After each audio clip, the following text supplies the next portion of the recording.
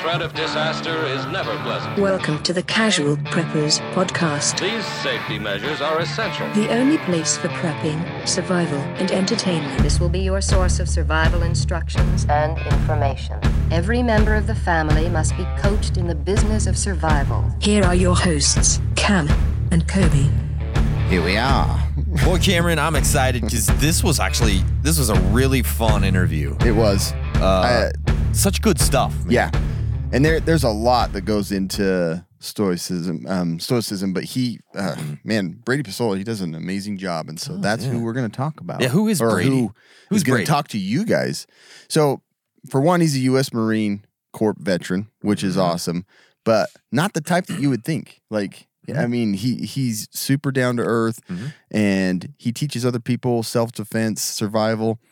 The thing I like about him is he teaches the stoic logic and reason to overcome emotional reactions in an effort to help improve happiness and peace in life. Yeah. And to help us when we encounter like the chaos of life. And as preppers, we need to learn this stuff before SHTF, right? Hits, so right? That's why we wanted to bring him on. He also, he's a personal coach, and he founded Triple B Adventures, which is a profit organization with the mission of helping the growth and development and personal well-being of veterans. So the dude is not out there for himself. He's out there to help other people, and most of the things that he does are just to teach. And so you can find him. We'll talk more about that on he's on Instagram. Yeah. And it's the Gray Man Project. Yep. So grayman.project. And he has a bunch of other stuff going on, but so good. Seriously, you're going to like it. This guy knows his stuff and super good speaker. Absolutely. But before we get to that, I got to tell you about Rhino Ready. Pre-kitted bug-out bags are usually ill-equipped one-stop shops that lack attention to detail of a custom loadout. Not the case over at Rhino Ready, the truest purveyors of kick-ass survival packs and gear badassery. Their founder, Michael, spent years designing a modular bug-out bag that combined critical survival supplies with performance build quality. After launching on Kickstarter, it took many sleepless nights tinkering on weight distribution, prototype testing, and in-person manufacturer visits to bring their products to life. They sell an absolute beast of a pack called the Companion, which you can get fully kitted, or you can just build out the pack however you see fit with your own gear. So whether it's to supplement your existing setup or a gift for a friend or a loved one, you really can't go wrong. Enter our code CASUALPREPPERS at rhinoready.com to take $100 off kitted companions, along with 25% off everything else in the store and free shipping to anywhere in the United States of America. How awesome is that? That's rhinoready.com. These packs are immaculate, sexy, and functional. Perfect gift. Yes. For you or that loved one. You are that loved one. All right, guys, here is Brady Pesola. Enjoy. Welcome to the podcast, everybody. Today we're super stoked because we have a fantastic guest on 5 Questions, right, Cameron? We really do. I think this is going to be a unique take on some of the stuff that we've done. So we have with us Brady Pesola, and he is a U.S. Marine Corps veteran. He has tons of experience in teaching various tactical disciplines, firearms, self-defense, survival. He's also public speaker, teacher of strategic stoicism, and most importantly, he's a father. And I think that kind of teaches everybody a lot about who they are and what's important. So, welcome. Excited. Thanks for coming on, my man.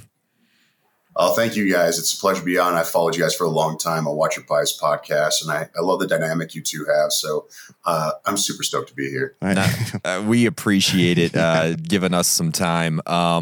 Before we get going, though, can you kind of just give us a quick background on who you are, what you do, and just so some of the listeners who may not know who you are? Sounds good. I'm a nobody. No, so I was so I was a Marine for 8 years. I was a pogue, radio operator. I got recalled, military police. After I got done with that, I started a survival school teaching outdoor education in the backcountries of San Diego. Became a firearms instructor for 4.5 years with a place in San Diego. And then in 2016, I transitioned into the executive protection and personal security industry. There, I've had a lot of fun. I found what I'm good at, and I really like what I do, being a protector, just because it's funny. It's this dichotomy of growing up as a kid, having been bullied as a skinny little kid. You know, when I joined the Marine Corps, I was 119 pounds. Whoa. So now I used to get bullied. Now I protect people from a-holes and bullies and Now you're 219 pounds. What's that? Now you're 219 pounds. Yeah, that's a nice one. We'll stick with 119. 219. We'll stick with 219. But now I'm an exec protection agent, and then I run the Gray Man Project here on Instagram, which is just a name. And what I do there is try and take Stoic philosophy, which has helped me quite a bit through my emotional adversity, and try and regurgitate it in a palatable format that people can use to help themselves become better men, better women, as well as better operators or tacticians or whatever type of tactical nomenclature you want to call yourself. Mm-hmm. Yeah, and that's where we found you. We've been following you for a while. Like I said, I think we've been following each other for, probably years at this point. And that's kind of where I wanted to start with the Gray Man Project. The name there means different things to different people. And so I kind of wanted to ask you, with that being the handle and kind of the name of your, online presence there on Instagram, why did you choose that name, the Gray Man Project, and what does it mean to you? And then, like, the last thing is I always like to ask is, how can guys like Cam and I, just regular dudes living in suburbia, we're not operators, we never have been, never will be, but how can we utilize that kind of thing in our daily lives? Sure. And I think you're going to like what I say, because I thought about this last night. I thought about you too last night. Join. There's a lot of people that you ain't the only one, buddy. All right. So I chose a Gray Man Project. So I my Instagram used to be San Diego School of Survival, because that was the survival school. I dropped the survival school and I started a nonprofit taking veterans outdoors, hunting, hiking, camping, fishing for like 5 years. When I stepped out of that, because my daughter's at age now where I need to take her hunting, hiking, camping, fishing. So I changed it to the Gray Man Project. And the reason why I changed to Gray Man was around COVID era. And I was starting to watch people absolutely lose their minds over lack of toilet paper.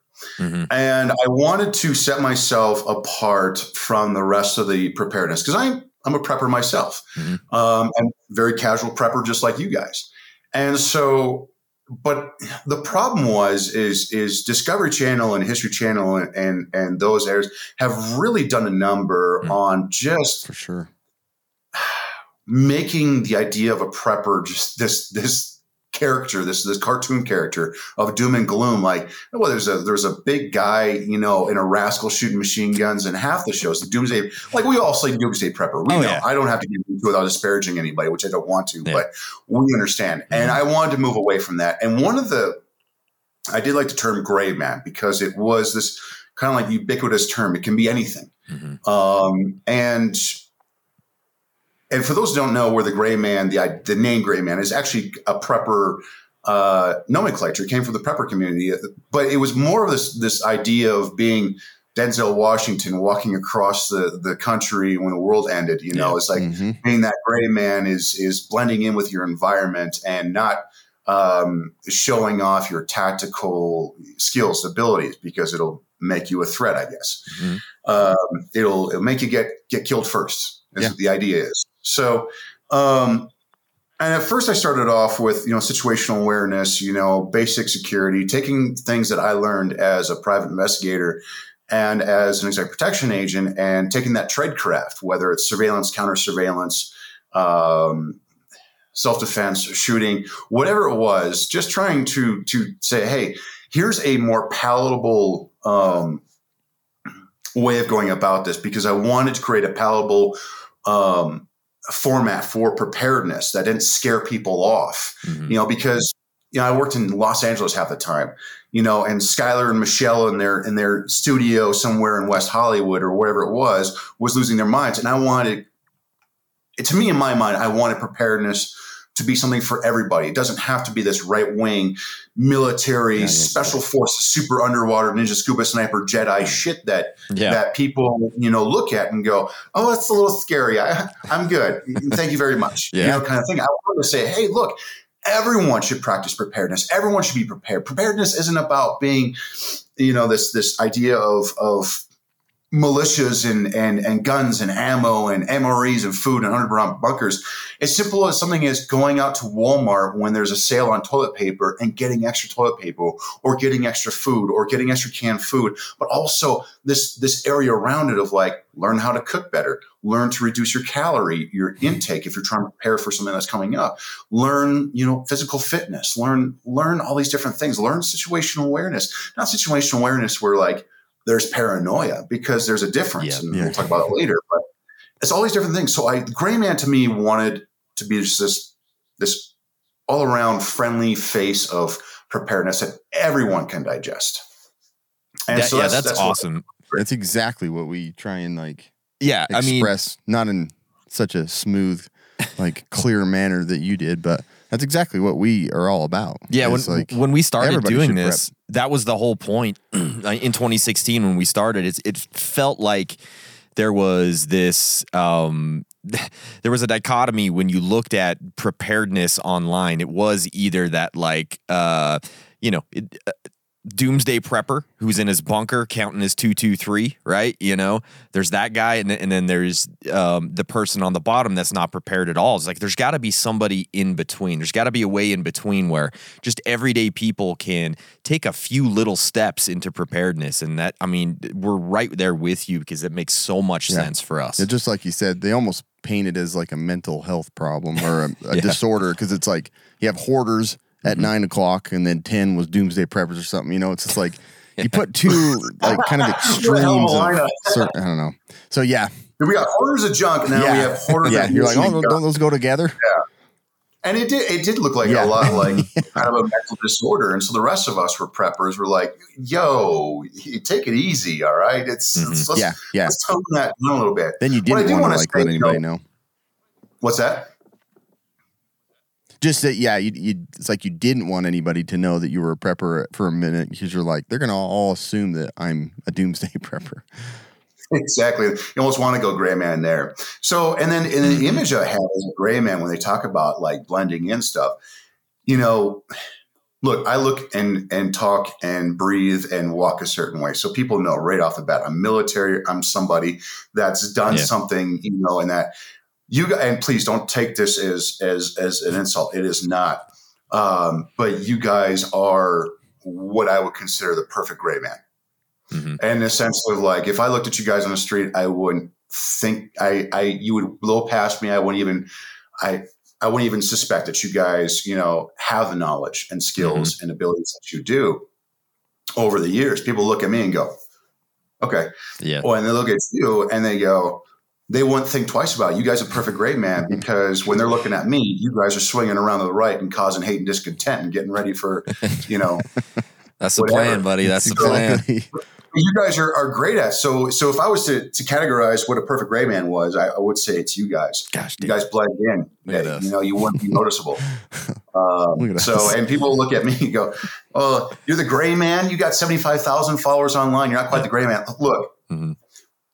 I get it, but most times people are doing this right in their phone. They're not noticing anybody else. Mm-hmm. And that's where I want to, mention the difference between paranoia and situational awareness. Situational awareness is objective observation of your environment in a relaxed state to detect whether someone could be a threat. Paranoia is unfounded fear that everyone is out to get you. Yeah.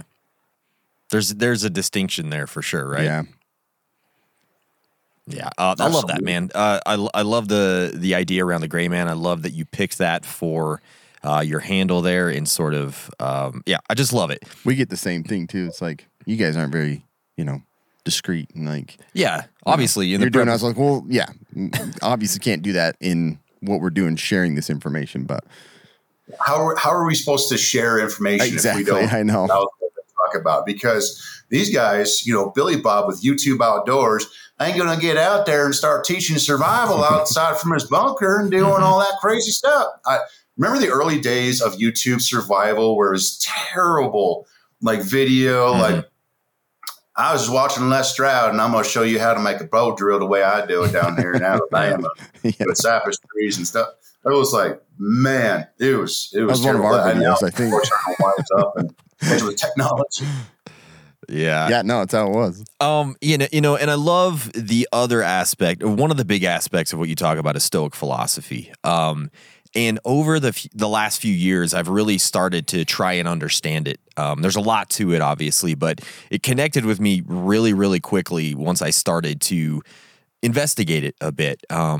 And so can you please tell our listeners, anybody watching, give them a quick overview? And I know that's really difficult to do, but what is Stoicism? And then when my real question is, how does Stoicism line up with preparedness? Because I've kind of been trying to work this out in my mind a little bit.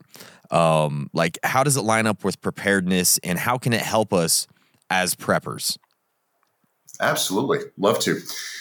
Stoicism is a 2,500-year-old philosophy. It's a Hellenistic philosophy. Some of the biggest names that you might hear, well, the biggest name that everyone will recognize was the Emperor Marcus Aurelius, which is close as you can get to Plato's idea of the philosopher king. Mm-hmm. He wrote the book Meditations, which I carry with me like Evangelicus carries a Bible. Mm-hmm. Yeah. Just because there's so much logic and reason there. And basically what Stoicism is propositional logic. Either things are or they are not. Mm-hmm. And it's all based on logic and reason. And in fact, the idea of Stoicism is to be a very pragmatic design for living. And that's what Stoicism is. So when you start studying Stoicism, you're not just studying it like an academic in college. You need to adopt the lifestyle. You need to adopt the words, adopt the mentality that it presents. It helps you achieve goals under reason and logic, and allows you to work despite the emotional solicitations that happen in your external environment. Mm-hmm. And so when it comes to the idea of preparedness, we preppers prepare for disastrous environments outside. Stoicism is a survival tool for the disaster environment on the inside right here. Mm-hmm. And if you want to be fully prepared, if you want to be able to fully react under logic and reason rather than under the influence of emotion, then Stoicism is that survival tool to help you survive this environment, the mental environment, before you can achieve survival in the external disastrous environment. Yeah, man, I love that. I've read Meditations twice now, and my plan is to read it every single year. It is insane how much good stuff is in that book that was written that long ago that really wasn't even supposed to be published, right? It's basically like his diaries. And it'll blow your mind. If you haven't read Meditations, it's one of the books that I recommend to seriously everybody. I got over Cam and to read over, it over and over again. Because it was so deep when the first and I've read it once, and I definitely am going to read it more because you pick up different things each time. Like I started listening to it a little bit again, and I'm just it's crazy. Like I don't think there's a better time that people should really be looking at this, because you talk about emotion and it is out of control now. Like the way people react to their, emotional state and what they believe everybody should think is how they think. And it's just crazy right now. So I like that you're sharing it on Instagram and everything, because we need all of us need to learn more about how to control our emotions through this. So 100%, and when it comes, if I give a piece of advice, when it comes to reading Meditations, it's not that it's reading it chronologically. Mm-hmm. It's one of those things that you should have you should be highlighting, folding pages, underscoring, making annotations, because it's one of those things that no matter where you open the book, there is a piece of logic that applies to you that day. Each page is filled with rational logic. And for Marcus Aurelius as an emperor, especially in Rome, in the Pax Romana area, who do you have to talk to if you are bothered by something? If you're an emperor, nobody. They'll stick a knife in your back, right? Yeah. So that's true. Meditations is more about Marcus Aurelius just talking to himself. Be a good person. Get out of bed. Do as you ought to. Do as nature designed to teach you. It's all rationality and logic. And it's a beautiful work that is surprisingly was published, and I'm glad it was published. You also have what I think is amazing part of Stoicism is you also have Marcus Aurelius referencing a guy named Epictetus a lot. And Epictetus was a slave. In fact, that's the name Epictetus means roughly to be owned, property. And Epictetus was a Roman philosopher that came from being a slave. And his teacher was Musonius Rufus, who was an amazing philosopher. And I can go on and on. You have Seneca the Younger, who was Nero's advisor, who ended up dying because Nero just didn't like him, told him to open his veins. Yeah. And so he did. But a lot of the writings, if you look at the writings and the times and understand the people behind the writings, you'll find that those writings came from people who were experiencing adversity or had experienced adversity. And that's what Stoicism does. It teaches you how to move through adversity, but move through adversity while building character and mental resilience. And that's the biggest thing when it comes to survival, is your ability to be mentally resilient despite what's going on around you, is maintaining a calm mind inside so that you can react appropriately, make the right judgments, because oftentimes people make decisions under the influence of emotion. And here's the thing. We know as human beings, you should never, ever make decisions under the influence of drugs and alcohol, right? Because it clouds your judgment. Emotions affect your judgment the exact same way. But we're still making decisions under the influence of emotion, especially today's day and age. Things are so politically charged and so socially charged that people are actually becoming to use emotions as a standard for morality rather than just, this is how I feel, and that's okay if you don't. No, feel how I feel, or you're canceled. Exactly how it is. Yeah, Exactly. What Elon Musk said the other day. So, with that being said, so Stoicism allows you to say, okay, I'm feeling this emotion. I'm feeling anger right now. I'm feeling displeasure. Is a decision I'm about to make under the influence of this emotion? And if so, let's give it some time. Let's relax a little bit. Let's make a better judgment off of it. Because what happens is when we make decisions under the influence of emotion, it's a feel good. We feel good. We punch somebody in the face.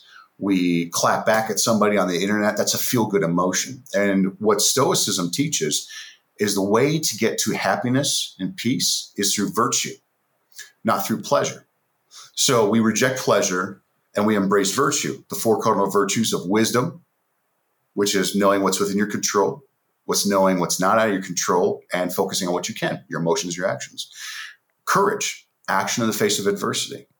Justice, not so much like law, like malum in se, malum prohibitum, but more about how you treat others despite how they treat you. Because to treat other people with dignity is to be dignified yourself.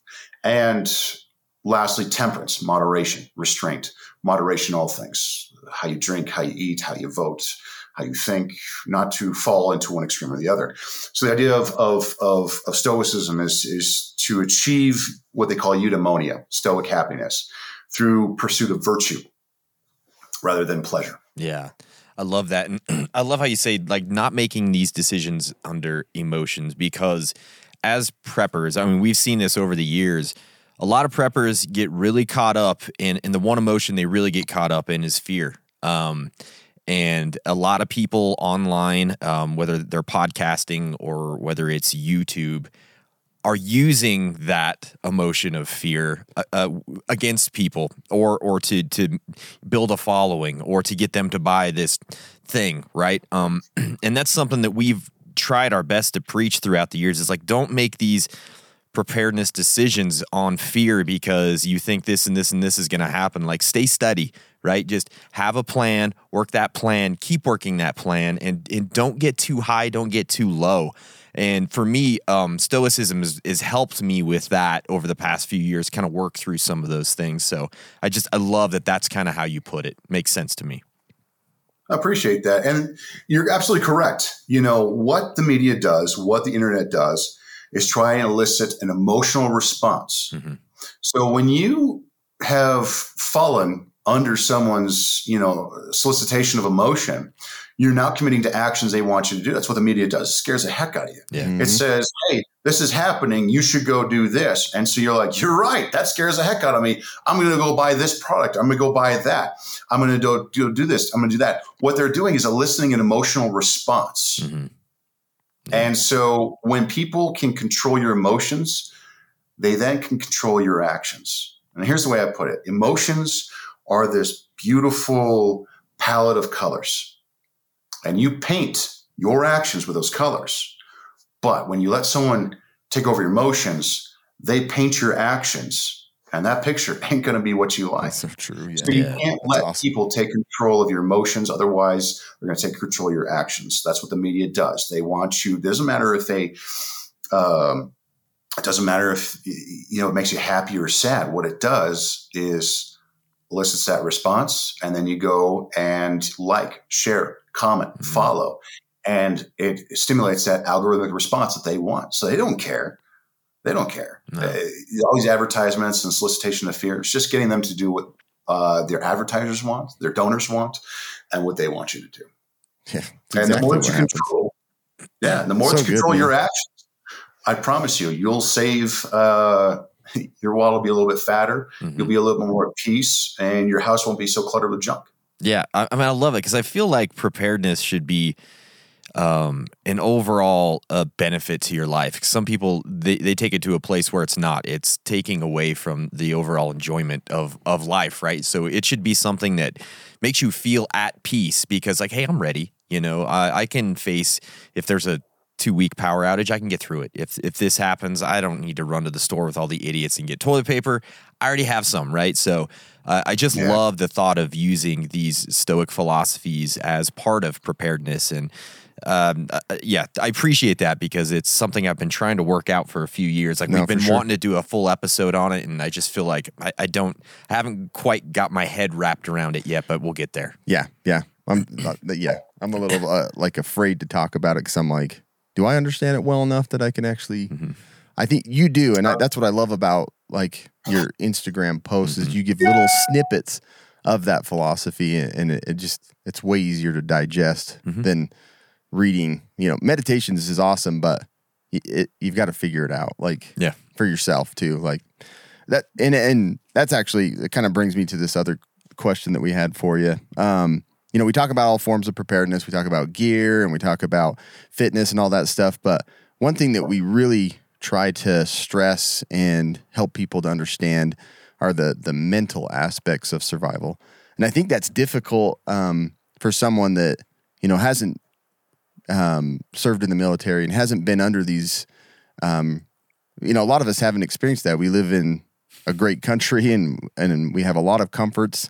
So we don't go through that hardship to really experience it, to understand how to be able to like work with it and work with ourselves. So that my question for you was, those things aren't very easy to experience because we've never gone through that.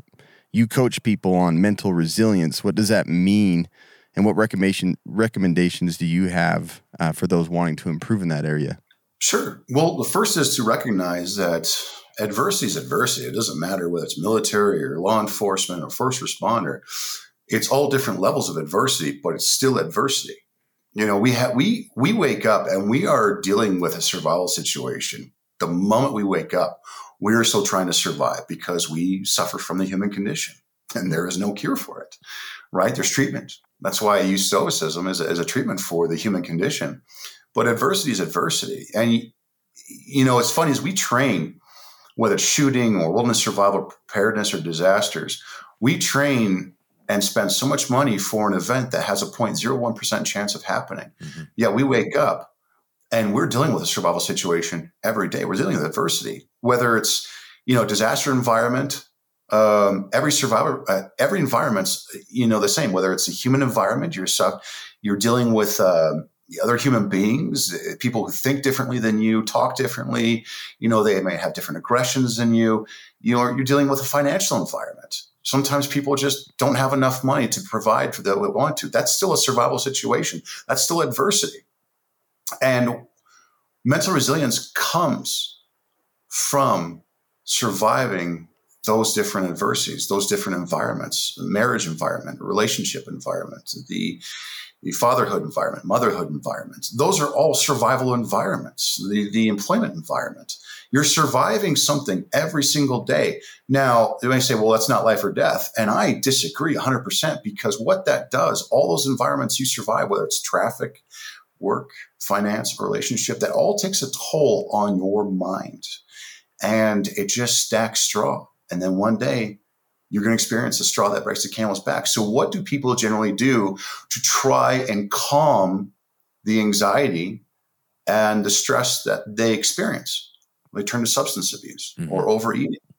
And I'll tell you right there, that's going to kill you before anything else does. Alcohol is going to kill you. Drugs are going to kill you. Overeating is going to kill you. But people use that to satiate their stress. They use it to calm themselves. And so I will tell you that every day that we all go through adversity, no matter what, we all deal with adversity. And some people, I will tell you, I've been with guys that have survived some horrific shit. I've also, remember the 2008 crash? Mm-hmm. And what did we watch? We saw people jumping from buildings. We saw people killing themselves over money. So adversity is adversity, no matter what. And it's a gift. There's a guy that I was on his podcast. He wrote a book called The Gift of Adversity. His name and his actual name. He's a good dude. You guys should have him on the podcast. He's awesome. His name is Marcus Aurelius Anderson. He does the Active Non-Verba podcast. Wow. And I like what he says. He's like, adversity is a gift. And for me, when I look at that, I think, well, when you unwrap that gift, what do you get? You get character development and mental resilience. And anybody who doesn't see that as a gift is not working past their emotions. They're not surviving their emotions. You have to work through your emotions. You have to survive your emotions no matter what and work through it, because this is a tool that you forged in the furnace of adversity. And those tools, whether you're a parent or a husband or a wife or a spouse or a partner, whatever it is, those are tools that you can pass on to other people. So don't be afraid of adversity. Embrace it. See it as a gift and say, all right, yeah, I like this. All right, I'm going to work through it. Yeah, it's stressful. But the moment you turn to alcohol or drugs or overeating, whatever it is, you are killing yourself and your mental environment is suffering. And I hope that answers your question. It does. No, I think we've kind of addressed we talk a lot about your own personal apocalypse, and it's like, if you don't have a strategy or you're not able to handle the things that are your everyday, then yeah, you're not going to have a chance. So I like the way you put it. It's just like we go through all these trials daily. So we learn to work through those. Mm-hmm. Basically, we're going to have that mindset and be able to work through any problem that kind of gets thrown at us. And every problem's different, but the reaction's the same. There was a guy, if you ever get a chance to read his book, it's his name is Viktor Frankl. Oh, he wrote I have that book on my wish list. Yeah. Man's Search for Meaning, right? Is that what you're saying? Yeah. Yeah, we just read it. Actually, I think we have it. We just read it last month. Oh, no, it was that one. That was like... Yeah, we just read it. That wish list was... Yeah, that's right. Yeah. And he provided logos therapy, which is often credited towards Stoic philosophy. Yeah. And that's, cognitive behavioral therapy that people go through to treat themselves for depression, anxiety, is rooted in Stoic philosophy. But he had said, one of my favorite quotes is, between stimulus and response, there's space. Mm-hmm. In that space, you have the power to choose your response. And that power to choose your response lies your growth and your freedom. Now, that's a great quote, and it's wonderful. It's a great thing to remember, but it's also physiology. Yeah. And that's the other thing that, too, I think people need to understand is when you're studying Stoic philosophy, don't just study the philosophy. Understand why it works in the mind so much. Understand actual psychology and your brain physiology, why it works, because there's so much more there to learn and understand, especially in survival. As people don't understand, it's like I have these friends who are firearms instructors, and they'll constantly say, well, the mind is the best weapon. Yet they know more about how to troubleshoot their firearm than they do know how to troubleshoot their mind. Mm-hmm. And so if you don't understand how the mind works and how your own psychology works, then it's going to be harder for you to understand why Stoicism works for your mind. So it comes back to Viktor Frankl when he said that between stimulus and response, there's space. And that space, you have the power to choose your response. In your brain, the limbic system is your response to external stimulus. It's responsible for your emotional behavioral response to what happens out here, right? And so there's two routes that information takes inside the limbic system. It goes from thalamus to amygdala, and your amygdala is responsible for your training and trauma. It's also the last part of your brain, your limbic system, that information goes through before you react or act, right? So there's two routes. And the way I like to explain it is like when your friend comes up behind you and tries to spook you, what happens? You get into a judo stance, right? Karate stance. I'm ready to mess people up, right? That is from thalamus to amygdala. You're ready to go. Now, that information is also taking a second route. That's going through your sensory cortex, which is your sight, your hearing, your taste, your touch, not your smell. And if you want to learn why, I'll tell you in a bit. Then it goes through your hippocampus, which is responsible for contextual memory. Contextual memory is memory that comes and goes. It's names, dates, times, things like that. It's also recognition of who people are. It's one of those things like you ever see someone's face and you're like, I know your face. All the damn I don't time. know where I know your face, but I know your face, right? That's contextual memory. And then you get into the amygdala. That information travels your amygdala, which is responsible for your second nature, your implicit memory. Implicit memory is memory that's stored. It's like muscle memory. And we'll talk about that later, but I love it. Everyone, these new tactards now are always like, there's no such thing as muscle memory. They're correct, but they don't understand why they're correct. Or, it's an oversimplification because otherwise you get a guy like me trying to explain this stuff on a podcast of how the brain works. And then so the information goes to your amygdala. And then right there you go, oh, it's my buddy. And that split second, that space, you have the power to choose whether you're going to smoke old boy in the face because you're mad at him for scaring you or going, ooh, I could have, but I'm not going to, right? Mm-hmm. So it's that long route of information that Viktor Frankl is talking about, that space, you have the power to choose your response. And we're not talking just a thousandth of a second. We're talking that power to choose your response is a second, a minute, an hour, a day, a week, a year, a month, whatever it is. You still have the power to choose your response. Now, you can't stop emotion from feeling emotion. Emotion is going to happen, the anger, that fear, that scare, right? But you have the power to choose your response to that first initial reaction to the external stimulus. Yeah, I love that. I think I heard I don't know if this was Aurelius or somebody's like, this thing doesn't have to upset you or whatever it is, right? I think the option of having no opinion. Yeah, like you don't have to have opinion about this. Yeah. I think about that all the time. Like all the time I think about that because I see stuff Everybody on the news. does, yeah. I see stuff all the time and I'm like, you know what? I don't have to let this like bother me at all. I got so much shit going on. Like, let's let that one go, right? I think it's so important. Super important. That was the one thing I liked about meditation. Oh, go ahead. I was going to say that's where Stoicism lies as a prepper tool, as a tactical tool. Mm-hmm. And that it helps you understand and control, but you have to adopt the lifestyle. Epictetus said, don't just show that you have read books, adopt the lifestyle. It says, sheep don't show farmers that they're eating by chewing grass. They show it through developing their wool, right? So when it comes to Stoicism, and those who are watching this going, well, I'm going to pick up meditations, right? It's not one of those things that you can just pick up, read, and forget about.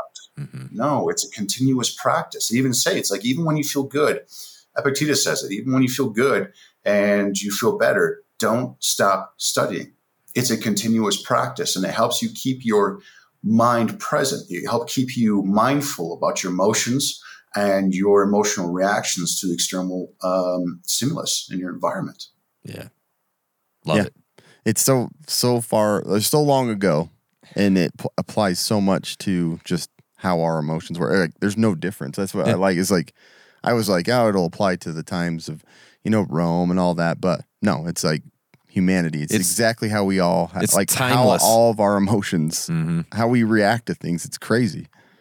Well, it's funny if you look at back then. They didn't have therapy back then. They had watered down wine and they had philosophy to figure out why am I feeling like crap all the time? Mm-hmm. Like why? Think of it as a peasant back in Roman times or Greek times. Life sucks unless you're part of the equestrian class or the Senate class or the politician class, whatever it was. Life really sucked, and you got to think even these guys, these senators and stuff like that, were practicing stoicism because they're like. Exactly. They're like, and during Marcus Aurelius, he's fighting the plague. There was a plague at his time, is the Antonine plague, and it's believed that because he co-ruled the empire with his brother. His brother was complete opposite of him, just an absolute love drinking, love concubines, love partying all the time, and then you have Marcus Aurelius, who's just trying to live his life as a philosopher. And as this one guy says, I watch on YouTube. One of the great. It's also called one of the greatest Stoic talks ever. As he says, he had the unfortunate. He was unfortunately born in the life of being a emperor, and all he wants to do is just read his books and study philosophy. Yeah, That's so awesome, man. I love it. Thank you so much for that. We have a couple more questions for you. These ones we ask every guest that comes on, and they are the most important questions. So please get ready. Next one. What conspiracy theory do you find the most interesting or entertaining, and why? Aliens. Yes. yeah. I love it. It's one of those things. It's like, there's like, so my favorite thing. And you just opened a box, brother. Mm-hmm. All right. So last year, a couple years, do you remember like a couple years ago, like one of the IDF guys, like some former like Israeli defense minister was like, yeah, well, there's aliens and blah, blah, blah. And everyone's like, yeah, okay. 2 years before that, on YouTube, look it up. Some Canadian former defense minister was publicly bitching to the parliament that the United States was using tall whites for their technology and wasn't sharing. He was upset. They're not sharing their technology they're getting from the aliens. And I'm like, what? Are you serious? This is public. You can look it up. It is the most wild thing. But I love the idea of aliens. I love the idea that we have tall whites and little grays and weird people out there. I mean, it's so plausible. It's so plausible. Mm-hmm. And I love it during COVID. Even the government was like, yeah, we found biologics in this thing. But I was like, yeah, we get it. Anyway, why the hell am I paying $9 for a gallon of gas? It really blows my mind. All this information that's out there, all this information that the government is putting out, and people are just like, yeah, that's fantastic. But did you see the last Cardi B single or whatever it was? Yeah. It's just like, what? No, are you listening to what they're saying? This is insane. They stopped. There's going to be a day we're going to end up in an intergalactic war. One day we might be like, some spaceships come down and we're like, yeah. Why didn't anybody tell me about this? Yeah. And then you're gonna really like, I think, how am I gonna use stoicism on this one? Yeah, good luck with that. And I'm gonna be like, Marcus Aurelius didn't prepare me for this one, dude. What? Yeah. So like, aliens, conspiracy theory, aliens. I always love looking at the declassified documents on the internet of different intelligence agencies studying these weird phenomenons or astral projection or something like that. I'm what? Look, man, you actually paid for someone to say, okay, interesting. I'll read on. This is exciting, crazy. And scary and fun. Yeah. We live about 15 miles from Skinwalker Ranch, so we're like in the midst of all that craziness here. So it's so much fun for us to kind of just talk about these types of things, Just a blast. It's fun. My buddy introduced me to another conspiracy the other day. Something about like these giants that all died out, but they helped build all these buildings, things like that. I'm like, what? I started looking and I was like, weird stuff. And I'm trying to be a man of logic and reason, but my ADHD and my midnight, being awake at 3 a.m. just goes down the Wikipedia rabbit hole and YouTube rabbit hole. And I'm going, man, there might have been some giants. So you wake up and those morning, you're like, all right, never mind, forget about that. But it's wild. But conspiracy, aliens, I love it. I think it's amazing. Project Blue Book and all that. It's awesome. Yeah. There's so much pyramid good construction. Stuff. Pyramid construction. It was all alien, right? It's insane. That's the one. It's super fun. That one's a fun one to entertain. There's another one last year. I was watching this. There's a former Army guy. He's on YouTube, and he was talking about the Rykot structure being Atlantis. Yeah. Yeah. The eye of the. I thought that was cool because the only original historic source was hearsay from Plato saying that Atlantis was a circular area. It was like 3 rings of water. 2 rings of land, or 3 rings of land, and 4 rings of water. And it was hearsay because even Plato was like, I heard it from this guy. Yeah. Heard it from a friend who, kind of. Yeah. So cool. Yeah. But the Rykot structure, I love that. The guy did an amazing job. I think even Joe Rogan had him on his podcast talking about it. Is it Bright Insight? Is that the guy from YouTube? Don't know. I don't remember. But the guy is just the way Bright Insight from YouTube has some really, really good stuff on Atlantis, as well as the pyramids and all that. Just like insanely deep. It's insane how deep he goes. It's crazy. Yeah. It's so much fun. Man, that's good stuff. Aliens is so much fun. People ask us all the time, like, hey, if you could pick an apocalypse to come and end the world, what are you picking? Every time I'm like, aliens. It'd be the most fun. It's at least exciting. Yeah, we don't know what's going to happen. The most exciting one of them, I think. It's like you get to see stuff that you just dreamt about. Exactly. Movies. One of you guys pictures themselves as Tom Cruise in War of the Worlds, don't you? Yeah. I'm more of the guy because I do driving a nice Mustang, driving around with a couple of kids running away from aliens. Yeah. Who doesn't want that? A whole highway that's got a perfect opening that I can just.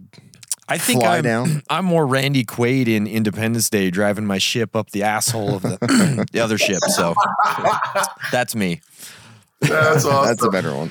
All right. Last question for you. Again, really, really important information here that we have to know. What's your favorite movie of all time? Jeremiah Johnson. Jeremiah Johnson. Whoa. That's not one I was. That is a new one. I think that's crazy because I think that was actually filmed out here. I think it was too, yeah, because that was yeah. Bros, Jeremiah Johnson. There isn't a month that goes by that I don't watch that either 2 or 3 times a month. Really? One movie I have down on my phone that I will not delete because isn't that first of all, read about actual liver eating Johnson, but Robert Redford, first of all, look, I don't care what you like to go to bed with, but I do have a man crush on 1972 Robert Redford. First of all. Early Robert Redford is something else, bro, man. How can I look like you? Jeez. But Jeremiah Johnson is my all-time favorite movie. I mean, just as someone who enjoys the outdoors. I mean, I live at 7,000 foot elevation here in the mountains of Southern California. Mm-hmm. You know what I mean? Yeah.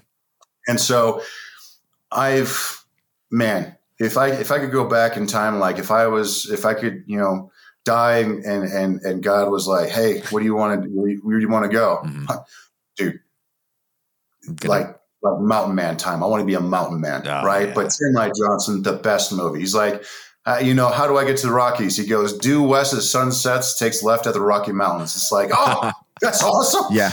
Like Robert, Jeremiah Johnson. Wow. All the way. It's like the best GIF of all time, too. You know, that one common one where he's just sitting there and he's doing like, that thing. Just smiling and nodding his head. I'm like, I gotta go back and watch it applies to them. everything. I haven't, I don't know that I've ever actually seen the whole thing. Go back and watch Jeremiah Johnson today. He's like, put your rifle, or he's saying, hold up there, Pilgrim. He's like, I haven't seen a man in 20, and forever. He's like, I've been smelling you for 20 or hearing you for 20 days and smelling you for 3, He's like, ain't been lucky too much, huh? He's like, so it's just such a great movie. I honestly haven't watched it, so I need to watch it.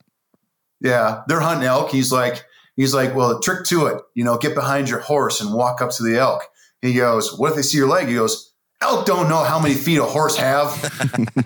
Oh, yeah, that's classic, man. I haven't seen that since I was probably 12 years old the last time I saw it. I'm going to have to go back and revisit that one. That's why we love to ask these questions, because we love movies and we kind of like to see everybody else's take. And, yeah, I'm going to have to revisit it now. That one was, Yeah, I was out of left field, I'll tell you that. Yeah, that's awesome. Jeremiah Johnson's the best. Jeremiah Johnson. Awesome. And I had hope for The Revenant, and I was thinking maybe that was going to be like the next Jeremiah Johnson. Yeah, I could see that. Awesome. So fun. All right. We got time for a history lesson? Yeah, I got time. Mm-hmm. I am a history nerd, right? All right. So Ashley's 100. That is the the group that went up to the mountains where we found out about Hugh Glass, right? Yeah. Hugh Glass was the one that got his ass bit off by a bear. You know, there's Jim Bridger, there was Kit Carson. There's another two people named Peg Leg Smith and James Breckworth. James Breckworth was a freedman. He was a freed slave, became a mountain man. And you had Peg Leg Smith. Peg Leg Smith obviously got his leg, amputated at one point in his life, but he's also known as this big ass liar, like just this terrible liar. So where I live in SoCal is the San Bernardino Mountains. And the fun story is after that whole event, Peg Leg Smith and James Breckworth teamed up together and ran a horse thieving operation with a Ute Indian chief. And that Ute Indian chief actually started moving up the mountains because he was being chased by the San Bernardino County Sheriff. I forgot his name. But that being said, his great-great-grandson is General Patton. Whoa. Holy crap, really? Wow. Yeah, but they ran up the mountains, and once they chased the Indians up the mountains, they lost the Indians, the Utes. And they just saw the area that I live in. They saw his lake and stuff like that. And so the whole area where I live here in Southern California used to be full of grizzly. And they just hunted it out. And then there was a whole bunch of gold mining going on. And there's a place called Holcomb Valley where, there's this cabin still in this field. They got a hanging tree at the edge of the valley, where they would hang everybody. They would hang people, and after they hung them, they just cut the branch off. So there's a tree out there that just has stripped of all of it. It's Wow. crazy. Yeah, so it's a lot of fun. That's crazy. But I know. and that'll tell you why I love Jeremiah Johnson so much, is because I studied a lot of that kind of history. And I still got.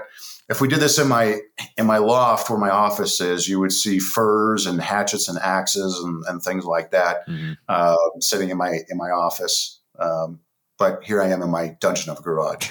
Exactly. Man, this has been so much fun. We really appreciate you taking some time with us today. This has been a blast. Before you go, though, can you please tell the people listening where they can find you and all the stuff you have going on? Pretty simple. Not a lot going on, but you can follow me on grayman.project. And then if they get a chance to, if you got time, I have some Hollywood types behind a show that we're trying to produce called The Stoic Approach. And what the Stoic Approach is taking an actual philosophic approach to current events and legacy subjects, like here's a Stoic approach to divorce, or a Stoic approach to death, or a Stoic approach to finance, hardship, war, famine, whatever it is. We're going to talk, or actually I'm be standing in front of a camera with a script that's been helped me with a bunch of people because ADHD, I will ramble on. So I got to but we're going to take an objective approach to current events rather than, people seeing talking heads on MSNBC, CNN, Fox News, wherever you're getting your news from. And that's eliciting your emotional response. We're going to try and give you a more objective, rational response and give you an option to think about things a different way. And so that's what we're going to do. So it's called the.stoic.approach. Awesome. But you can get there from my page, grayman.project, GRAY, the American way, not the English way. Yeah. Grayman.project. And that's where you can find me. Beautiful, man. Thank you. It's been a blast talking with you. Awesome. Yeah, this has been good stuff. Everybody needs to learn it. They really do. And we'll have to have you on again at some point, man.